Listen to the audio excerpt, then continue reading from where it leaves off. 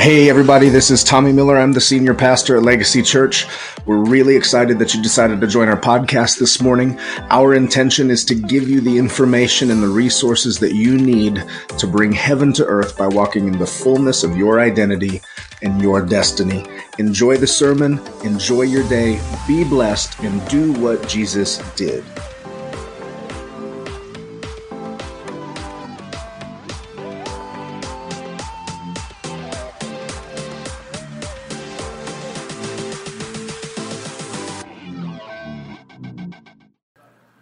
You guys ready?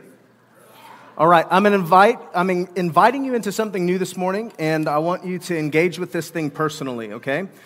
This isn't one of those words. As a matter of fact, I was pretty upset this week, and my wife has to watch me go through these things, when I just have no idea what Sunday's supposed to look like. You know, and then usually last minute, I've gotten to the point where I don't stress over it anymore. Last minute, God just drops something that He's feeling that I'm supposed to express.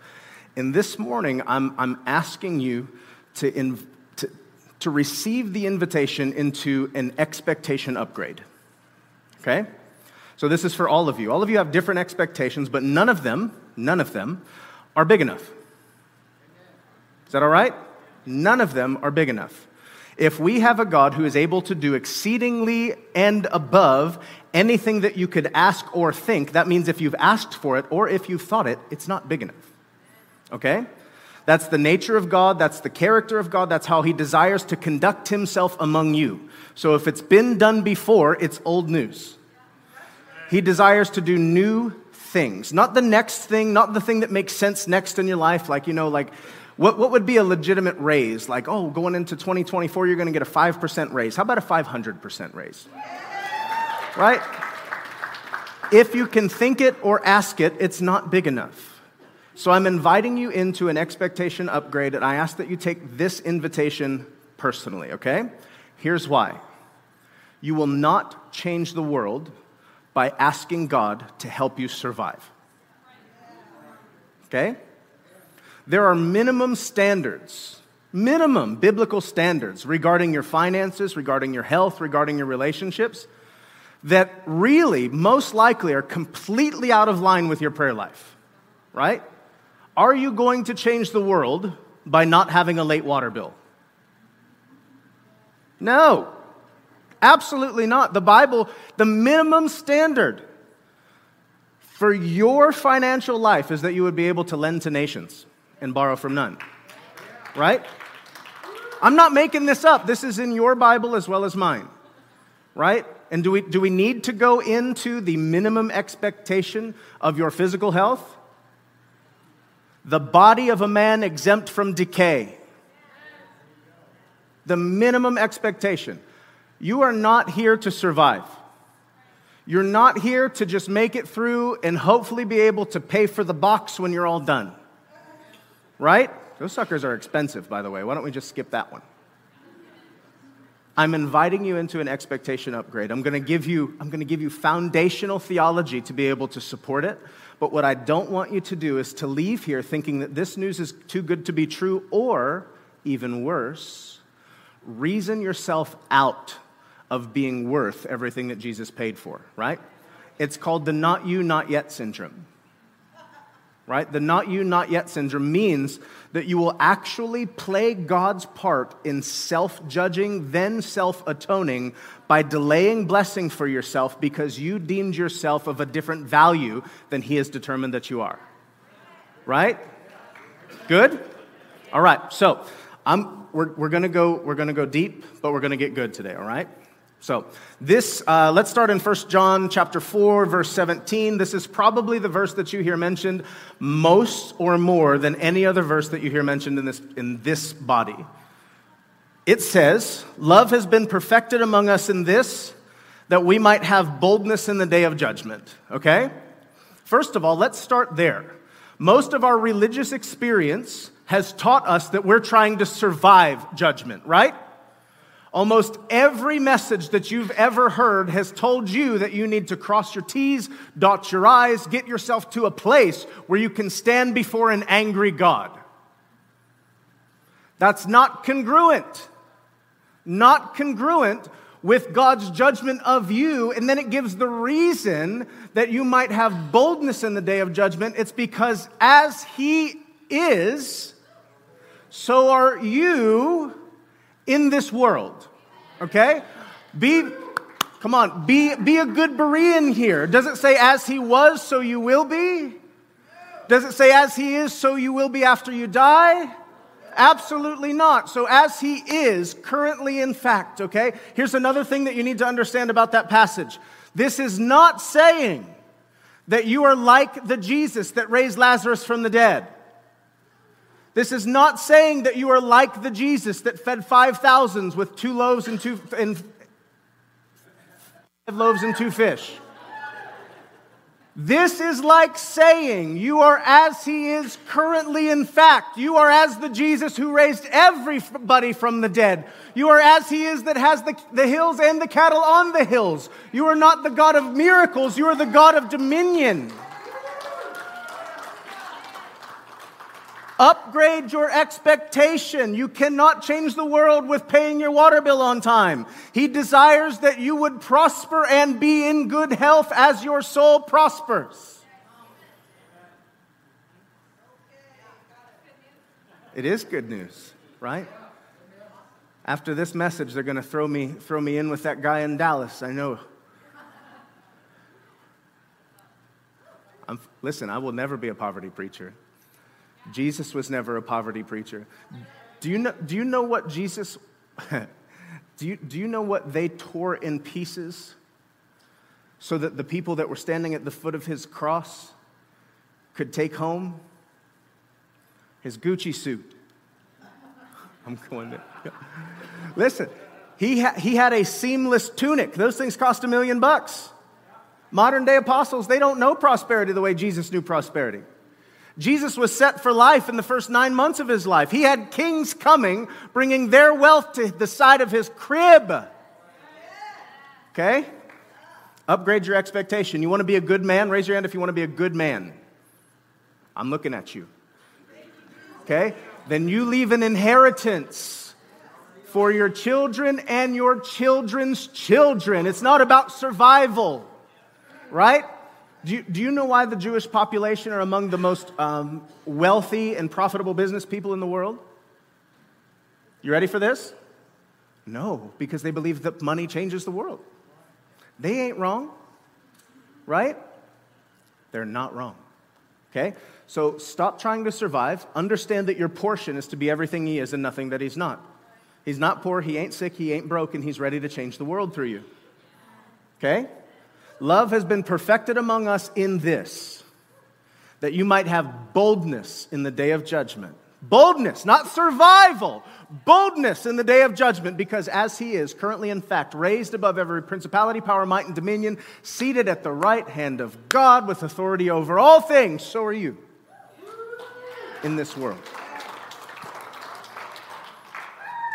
Come on. Say it again, John. Ever expanding, ever increasing. Now, check this out. How many of you have ever struggled with your destiny? I'm going to give you all the solution to your destiny.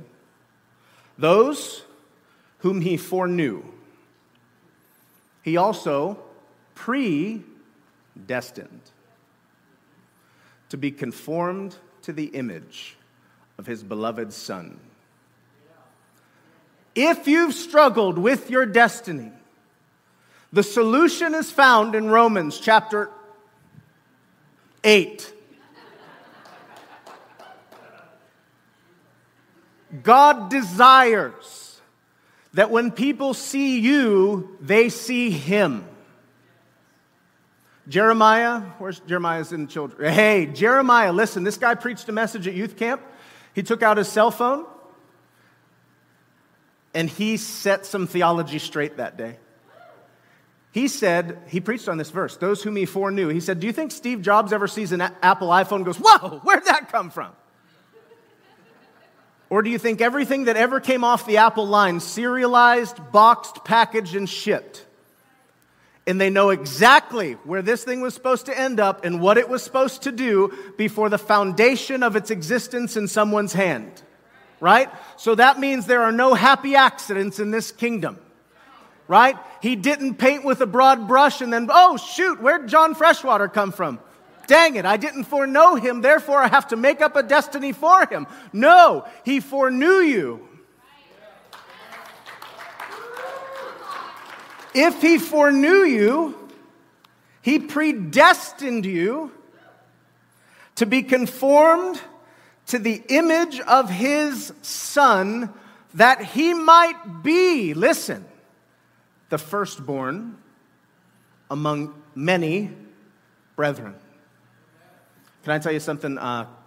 This was somebody's encounter, so I don't want to act like it's my theology. Kirby Delanero had a face-to-face encounter with Jesus, and Jesus came and told him, I am the only begotten of the Son, of the Father. But I do not call myself the only begotten to exclude people. I am the only begotten to include everyone.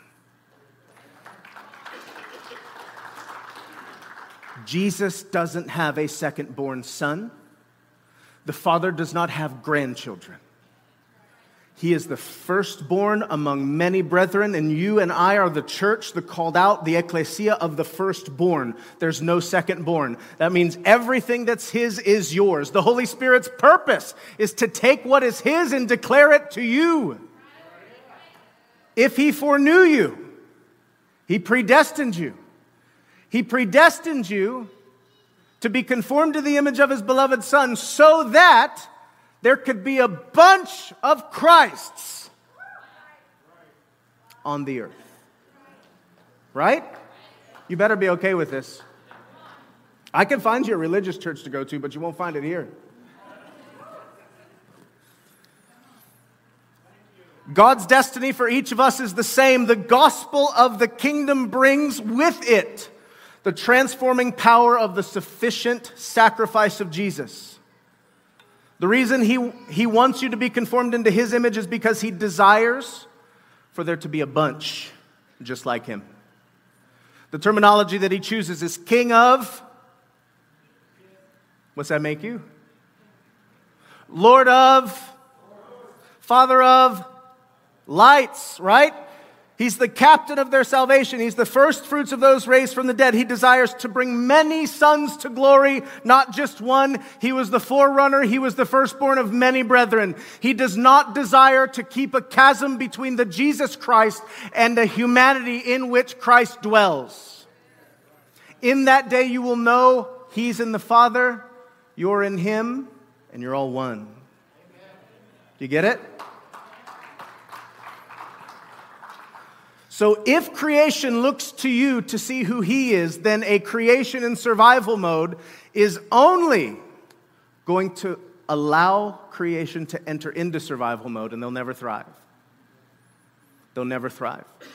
The expectation that you have will frame your experience. Do you understand this? Okay, faith. Faith is a big part of kingdom life. And what faith is your expectation of the future. Different people in different encounters with Jesus got exactly what they expected from him. The woman with the issue of blood, familiar? Jesus said, "Who touched me? I felt virtue go out from me."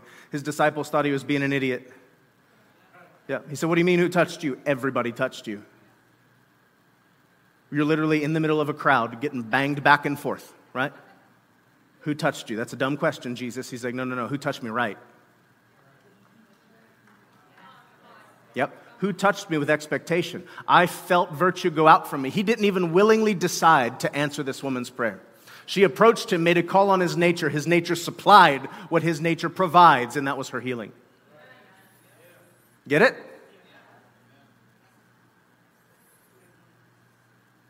Somebody came and invited Jesus to their house, so guess what he did?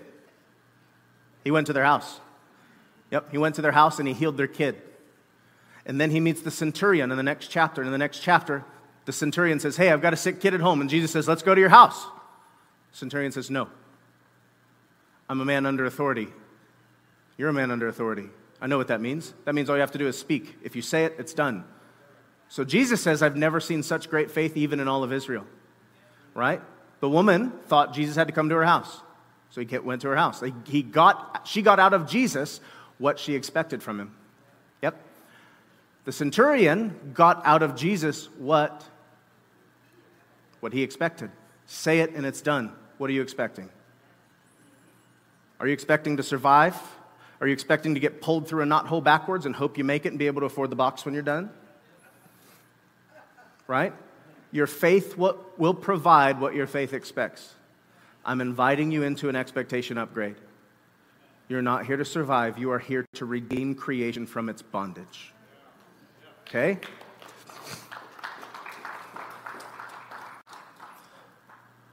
We're not going to have the finances to change the world by believing God will cover our electric bill. We're not going to change the world by simply hoping we have what we need. Survival might actually be the biggest distraction the kingdom has ever seen. Think about it. Survival might be the biggest distraction that the kingdom has ever seen. If you can be earning, striving, trying, and deserving just to get what you need to survive, if you are not, listen, you can't even be effective until you're prosperous. Right? How are you supposed to lend to nations if you can't pay your bills?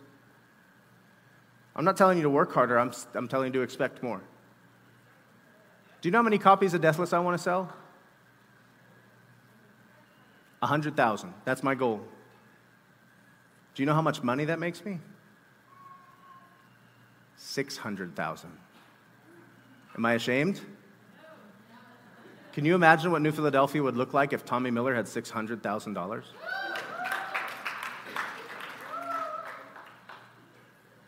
Imagine what my boat would look like? No, I'm just kidding. God desires to point his resources towards the people he can trust in the earth to advance the kingdom of God in their region. He doesn't desire to circumvent your hand. He doesn't desire, listen, how about this? You really want some solid theology? Yeah, I almost fell. That's twice this week. You want to hear a good story? You sure? Okay. I'm a catfish angler, okay? And one of the hardest parts about catfishing is catching bait.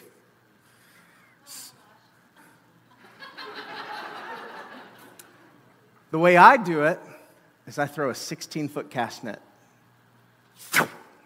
Thing opens up like this big old pancake, hits the water, and then ideally rope it back in. It's got a bunch of shad in there. I was standing as far to the front of my boat as I can, with passengers. And I wound up, and I wound up, and I went to toss this thing, and the back of it got caught on my rod holder. So I went, I fell for 10 minutes. I got a six-pack from that moment. And I immediately went to my fish finder and discovered that the water was a solid 57 degrees. The Lord is with me. And both of my palms hurt from grabbing onto the rail of my boat still. So anyway, yeah, I almost fell. What was I talking about? No, it wasn't about casting nets, even though that's a really good sermon. Solid theology.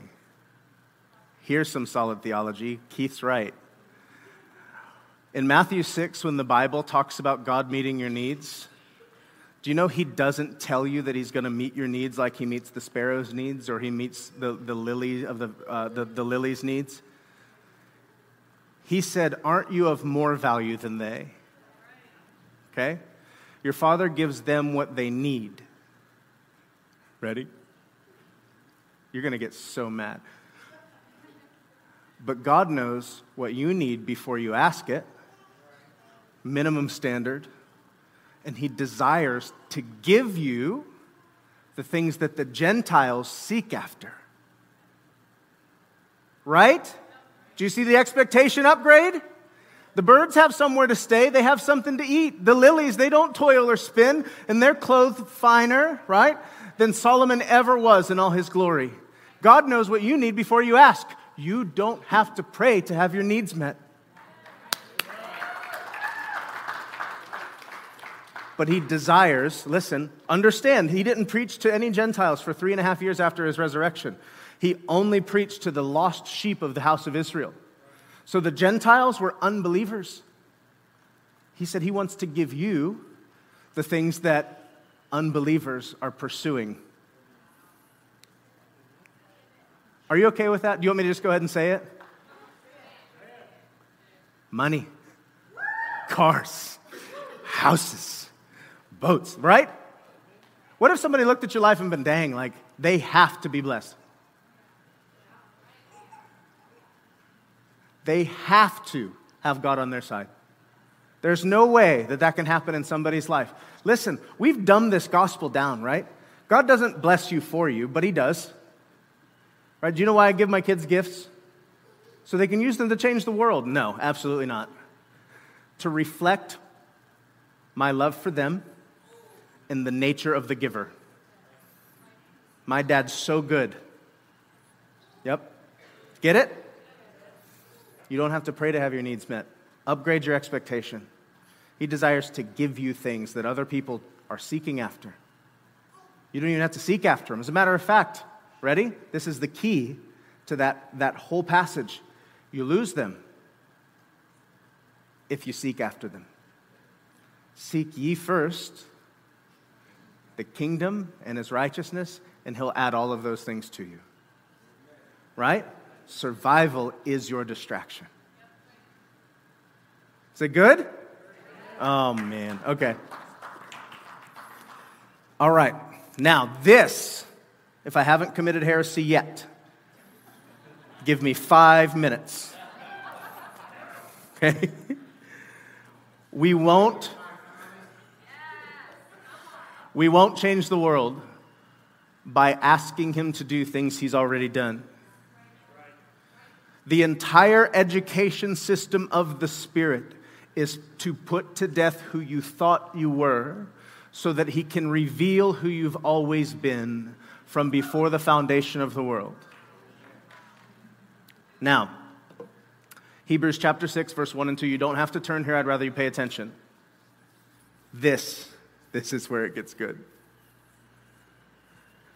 Therefore, leaving the discussion of elementary principles of Christ, let us go on to perfection,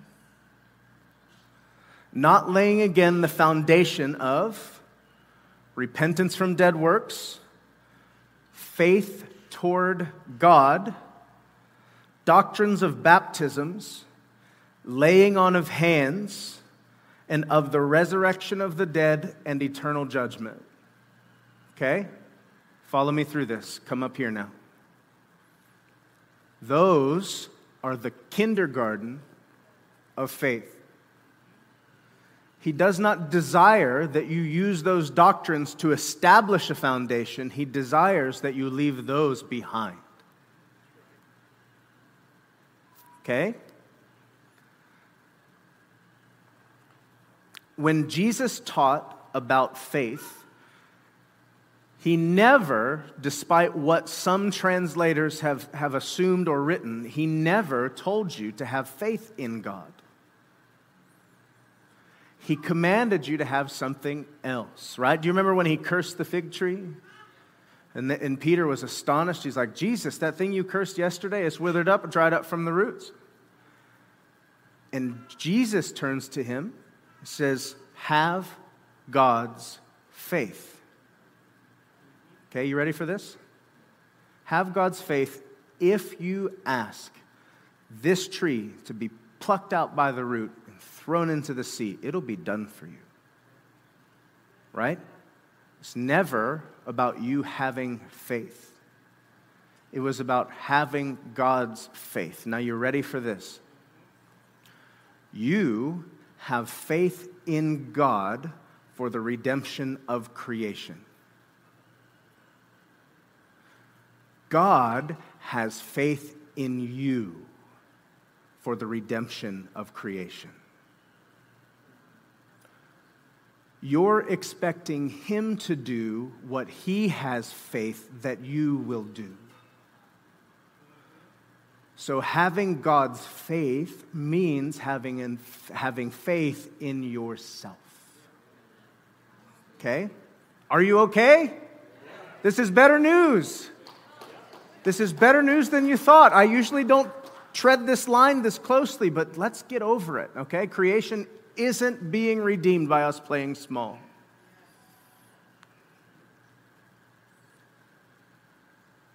Do you guys remember when Abraham was asked by God to offer his son Isaac as a sacrifice? Do you remember what Abraham called it when he told the lad that he and he told the servant that he and the lad were going yonder to what? Worship. Okay? Abraham had established God's value and had desired to express the value that he had established for God by offering his son.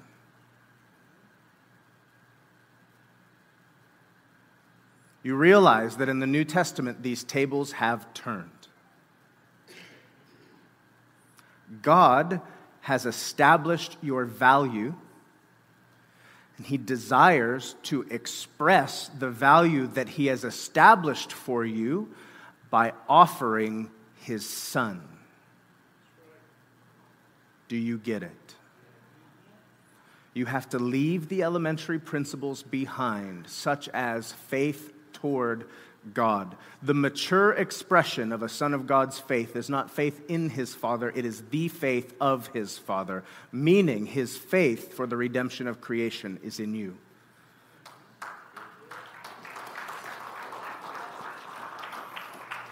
You all right with this? You sure? Okay. Am I wrong in saying that most of the things that they listed as elementary principles are actually the things we're still striving for? Yep. How about this? Let me give you a different way to look at the gospel.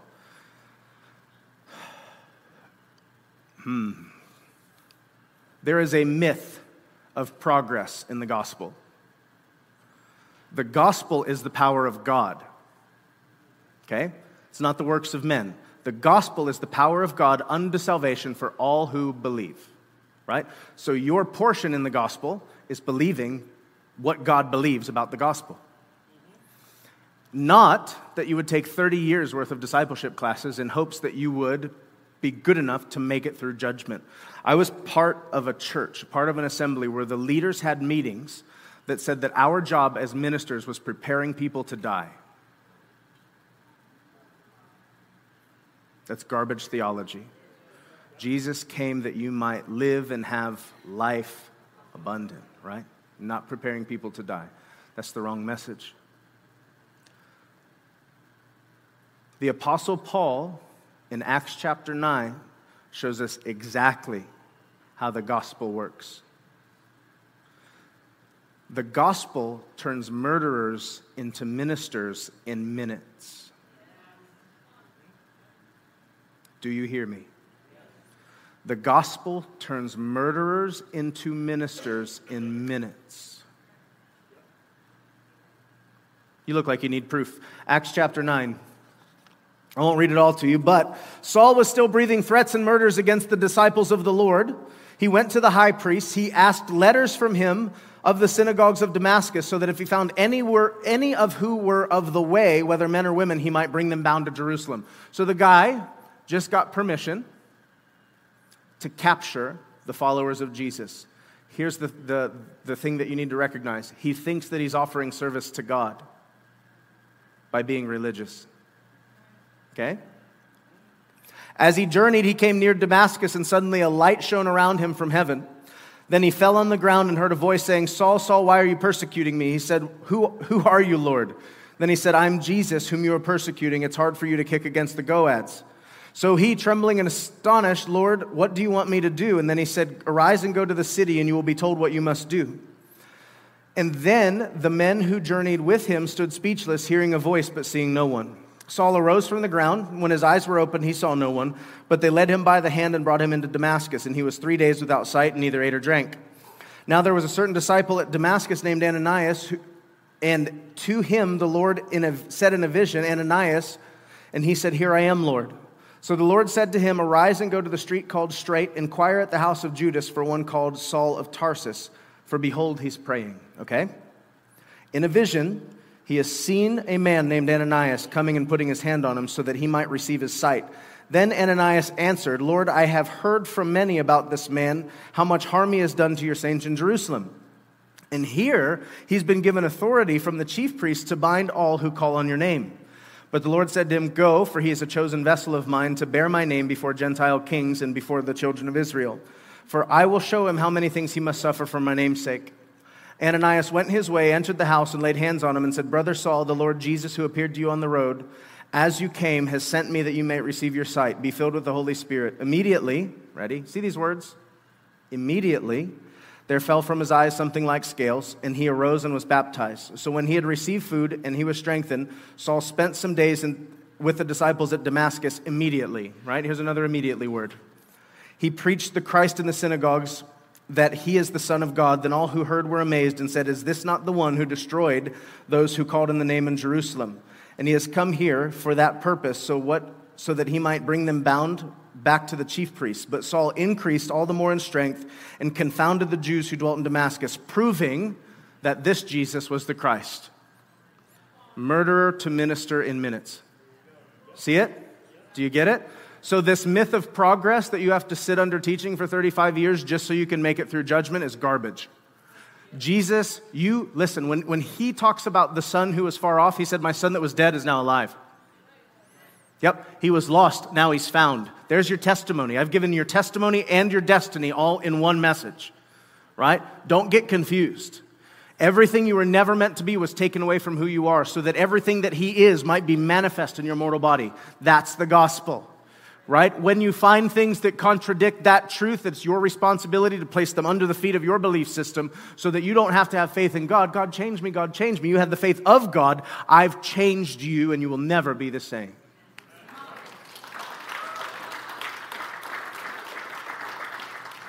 Good? Having faith in God is asking God to do something that God's faith has given you to do. You ready? I'm going to go through some things in Matthew real quick. And I want you to pay really close attention to the kind of doctrine that Jesus actually rebuked. Okay? Rarely, unless it was mistranslated, did he rebuke somebody for not believing that God could do something. Okay? I'm not giving you one example. I'm not giving you two. I'm not giving you three. I had to stop at 4. And I want you to pay attention to the nature of the rebukes that Jesus offered his disciples. You ready? Matthew chapter 8.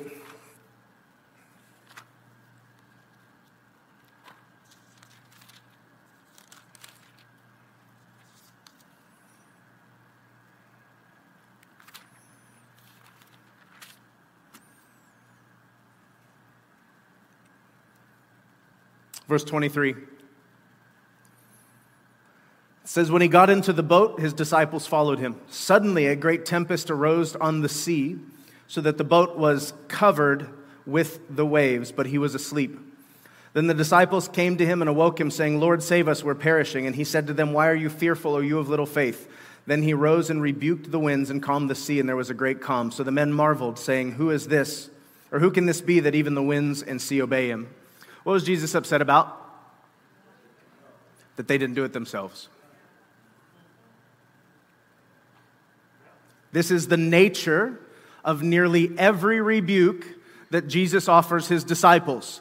He desired to stay asleep. You will hear a lot of messages about being willing to wake Jesus. That is not the context. That is not a responsible approach to this text.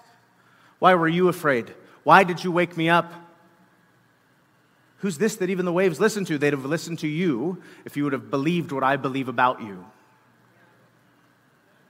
None of the disciples, once they got a hang on this message, there is not one single prayer of petition in the book of Acts. Not one.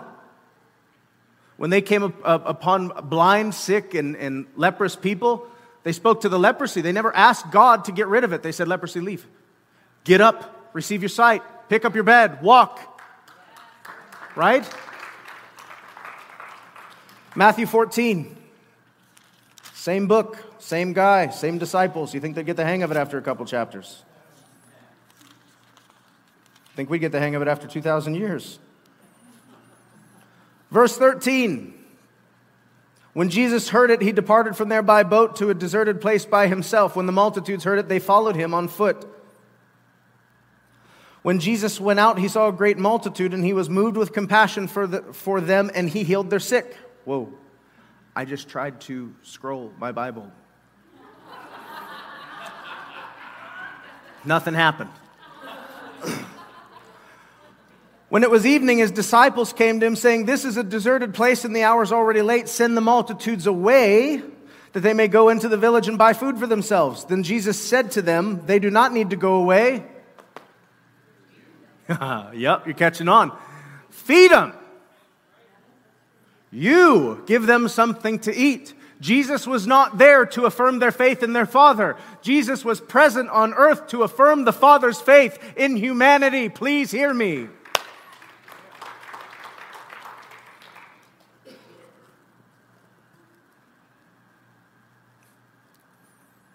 We only have 5 loaves and 2 fish. Then he commanded the multitudes to sit down on the grass, and he took 5 loaves and 2 fish. Looking into heaven, he blessed it, broke it, and gave the loaves to the disciples. The disciples gave to the multitude. So they all ate and were filled, and they took up 12 baskets full of the fragments that remained. Now those who had eaten were about 5,000 men. Besides women and children, he said, "Bring them here to me." Listen, he wanted to prove a point to them. How much did they start with? Nothing. They found a teenager that had some food, right? Mom packed a lunch. Right? 2 fish, 5 loaves. He wanted to prove something to them. You feed them. When they were done, they each had a basket to take home. Yep, it doesn't matter what you start with. It matters who you walk with. Okay? All right. You want to keep going? Are you sure? Matthew 16.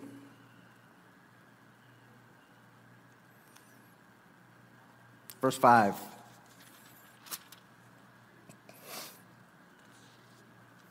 Now when his disciples had come together on the other side, they had forgotten to bring bread. Then Jesus said to them, "Take heed and beware of the leaven of the Pharisees and of the Sadducees." And they reasoned among themselves, saying, "Is it because we've brought no bread?" Jesus, being aware of it, said to them, "O you of little faith, why do you reason among yourselves, because you have brought no bread? Do you not yet understand or remember the 5 loaves or 5,000, or how many baskets you took up, nor the 7 loaves or the 4,000, and how many large baskets you took up then? How is it that you don't understand that I did not speak to you concerning bread? But beware of the leaven of the Pharisees and Sadducees." Then they understood that he did not tell them to beware of the leaven of bread, but of the doctrine. Everybody say doctrine. Of the Pharisees and Sadducees. Right? Okay, here's another rebuke. They still don't get it. And he said, beware of the doctrine of the Pharisees. What's the doctrine of the Pharisees? Earning, striving, trying, and deserving, right? You look at your hands to see what you can produce. He said, if you enter into that realm, you will always be surviving. You'll never have enough. You might have just enough, but you will never become a solution for the world's problems. You're not going to feed 5,000 because you can pay your water bill.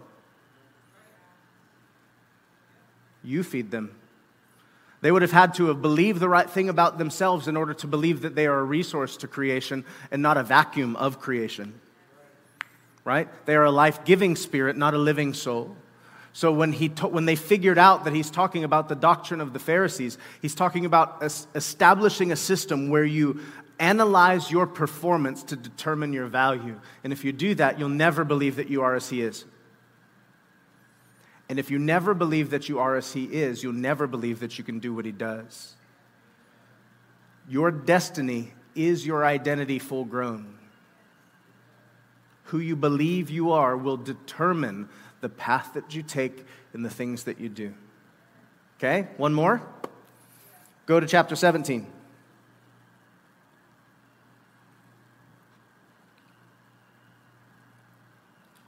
No, I lied. We're going to do 2 more.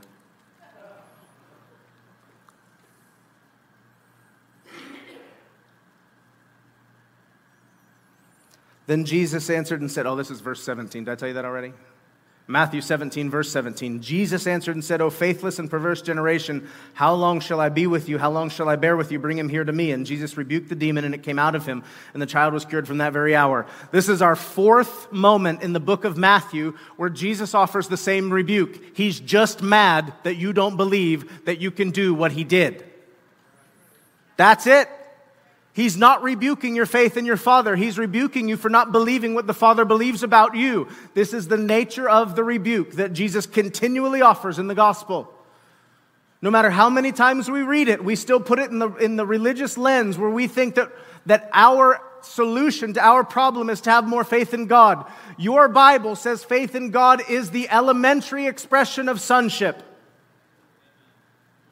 Elementary. If you want to move on to mature things, if you want to go on to perfection, as Hebrews says, then you have to have God's faith. He turns the tables on you.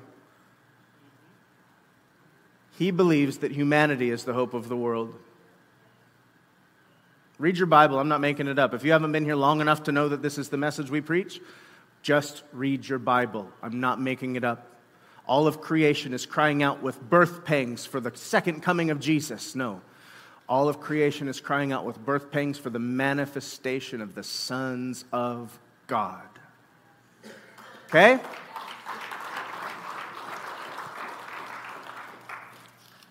Mark chapter 4. And this is where I'm going to close up. Becca, if you want to join me, I'd love to have you up here.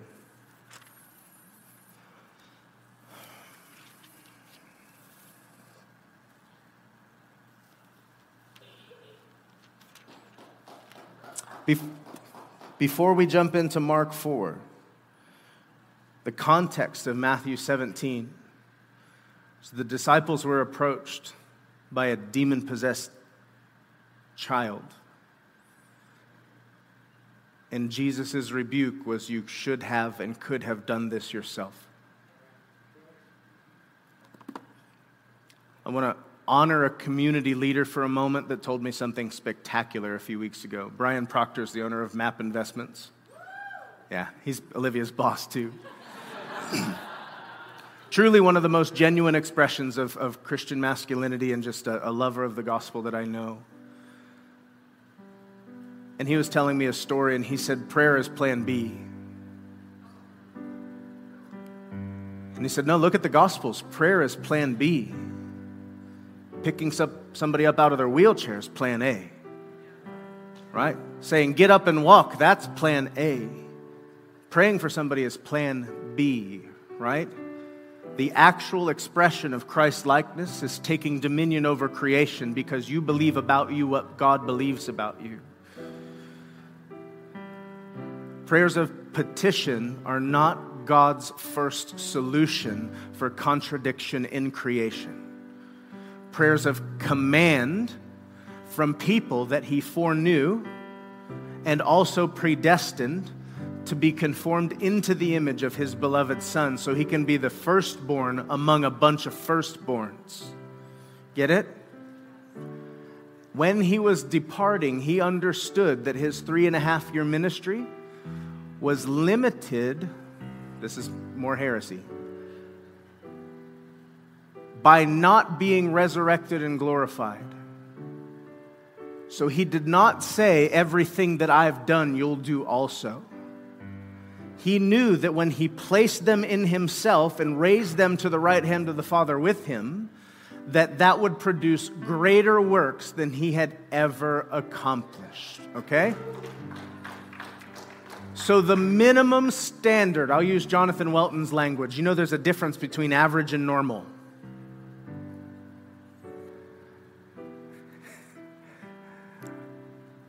American people have an average of 9.5 fingers. That doesn't mean that it's normal. Right? So we're not looking for average Christianity. We're not looking to fall somewhere in the middle of mediocre and radical. Normal Christianity is greater works than Jesus you will do.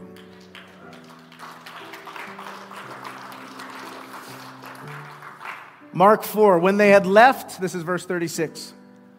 When they had left the multitude, they took him along in the boat as he was. And other little boats were also with him. And a great windstorm arose. The waves beat into the boat so that it was already filling. But he was in the stern, asleep on a pillow. And they awoke and said, "Teacher, do you not care that we're perishing?" Then he arose and rebuked the wind and said to the sea, "Peace, be still." The wind ceased. There was a great calm, but he said to them, "Why are you so fearful? How is it that you have no faith?" And they feared exceedingly and said to one another, "Who can this be that even the wind and the sea obey him?" Okay, I'm coming for you now. Asking Jesus to fix their problem was a lack of faith.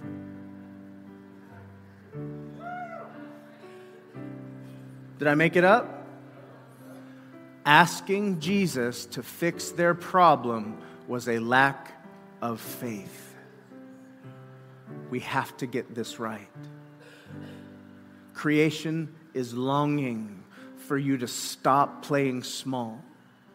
Creation is desperate for you to increase your expectations of what God desires to do for you, with you, and through you. He does not desire for you to stay an immature or mediocre Christian. And He does not desire for you to solve the problem of immaturity by education. He desires to solve the problem of immaturity for you through revelation. Transformation happens at the speed of revelation, not education. So as He says it, it becomes true and it becomes manifest. You got me? Do you remember that one time a long time ago when I told you that that was the last passage we were going to read?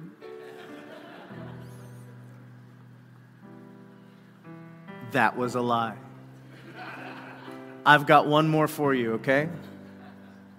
Matthew chapter 14, you don't have to turn here. This is the last thing I'm going to talk about, right? Now in the fourth watch of the night, Jesus went to them walking on the sea, and when His disciples saw Him walking on the sea, they were troubled, saying, "It's a ghost." They cried out for fear, but immediately Jesus spoke to them, saying, "Be of good cheer, it's me, don't be afraid." Peter answered and said to Him, "Lord, if it is you, command me to come to you on the water." So He said, "Come." And Peter had come down out of the boat, and he walked on the water to go to Jesus. But when he saw that the wind was boisterous, he was afraid, and beginning to sink, he cried out, listen, come on, "Lord, save me." And immediately Jesus stretched out His hand and caught him and said, "Oh, you of little faith, why did you doubt?" "Lord, save me" was a prayer of unbelief. "Lord, save me" was a prayer of a doubter. Jesus rebuked him yet again for not believing that he could do what he was witnessing Jesus do. The gospel does not make you dependent on God, it makes you as God.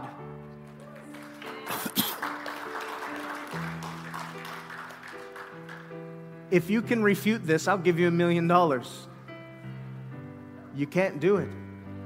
You are a son of God, but you are a master of creation. You are a servant of men, a son of God, and a master of creation. You understand that? Stand with me.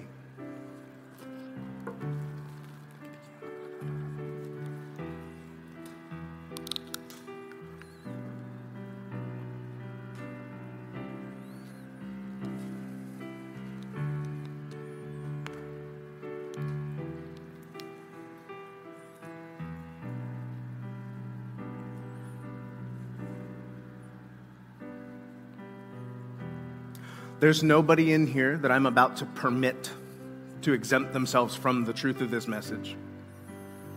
Any excuse or any reasoning that you can possibly find to justify why you're not good enough to receive the gospel is garbage. He intentionally, let's talk about Abraham again, right? Abraham established God's value, and then he offered a sacrifice that expressed how valuable God was to him. right? And then God turns the tables on you. He establishes your value, and before you did anything, offers his own son, not to establish, but to reveal the value that he had already established in you, right? You were worth bankrupting heaven for before you did any right thing, before you participated in any local church, before you prayed any prayer. You were in him before the foundation of the world. That qualifies you to participate in the character and likeness of Jesus Christ. You don't have to train, you don't have to strive, you don't have to try, you don't have to deserve. The momentum of the kingdom comes from the atmosphere and avenue of rest.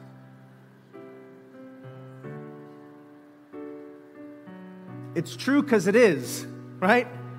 That's really difficult. It's not true because you have evidence. It's not true because you've earned it. It's true because it is. And now you've adopted, rather than faith towards God, you've adopted God's faith. And now you believe that you're the redemptive agent of all of creation. I want to pray over all of you. I told you I was extending an invitation to you. I'm extending an invitation to upgrade your expectations. I'm offering you prophetically a way to step out of the cycles of dissatisfaction that you've lived in all of your life. You are not made for this. You're not made to walk around wildernesses. You're not made to walk around mountains. You're made to enter freely into the promised land so that you might produce the fruits of righteousness in the land of the living. You understand? Right? It's time that we stop. Every single person that ever crosses the threshold of this building will experience the Saul to Paul transition. He had some food, he took a nap, and then he proved that Jesus was the Christ. Right? We're all for all three of those things, right? I invite you, listen, if this message hit you and you kind of like, folded your arms, be like, that sounds way too like prosperity gospel-y, just read your Bible, right? Don't listen to angry men behind pulpits that preach mad, okay? That's not who you're getting your truth from. The Word is a person. No one saw God at any time, but the Son of God fully expressed him. Yep, he was the express image of the Father. That means Jesus is perfect theology.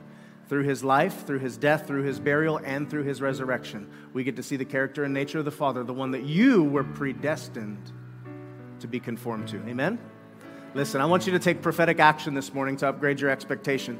So wherever you're standing, if you're willing to step into this revelation, this message, revisit it. I think you're going to have to listen to it 3 times this week. Okay? Commit to it. Listen to it 3 times this week, because here's what happens. The word of the kingdom attracts opposition.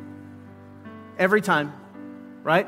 God said that he made Adam and Eve in their own image, and he said they were very good. And then the moment he said they were very good, here comes a snake. Yep. The snake came and said, if you do this, you'll be like God. He tried to sow the same message into Adam and Eve that he's going to try to sow into you. If what that preacher said about you is true, then why? Right? Or if you want to be like he said you could be, then you need to do. No, you need to believe. Have God's faith. That's it. Right? And then we see Jesus redeem Adam's moment. This is my beloved Son in whom I am well pleased. Then he's immediately led by the Spirit into the wilderness to be tempted by the devil himself. And the devil says, if you are the Son of God. He's asking him to produce evidence. Church, you don't need evidence. You need God's faith. Got me? Okay. In the kingdom, you can use physical prophetic activation to step into something spiritually significant. So I'm going to ask you this morning, if you want to receive this upgrade in expectation, just take one step forward. Father, thank you so much for this morning. Thank you for this message. Thank you for all of these people that are here gathered, knowing that they're here to be brought to the measure of the stature of the fullness of Christ. Father, that we would adopt this message, that your faith is in us. You ask that we believe what you believe about us and yourself, that the unveiled Christ would show us unveiled humanity, so that humanity might redeem creation to the Father. Father, we thank you for this word. We thank you for this revelation, and we ask that you bless our time, that you give us the opportunity to listen to this message 3 times this week, and that it become part of our very being. Father, let us see evidence of our increased expectation in our finances, in our health, in our relationships, in our children, in our families. Father, we're done. We're so done surviving. No more paycheck to paycheck. No more offering to offering. Father, let's go. Show us what it looks like to live in the kingdom. No more survival. Father, give us abundant life that you've promised from before the foundation of the world. In Jesus' name, everybody say, Amen. Give God a shout this morning.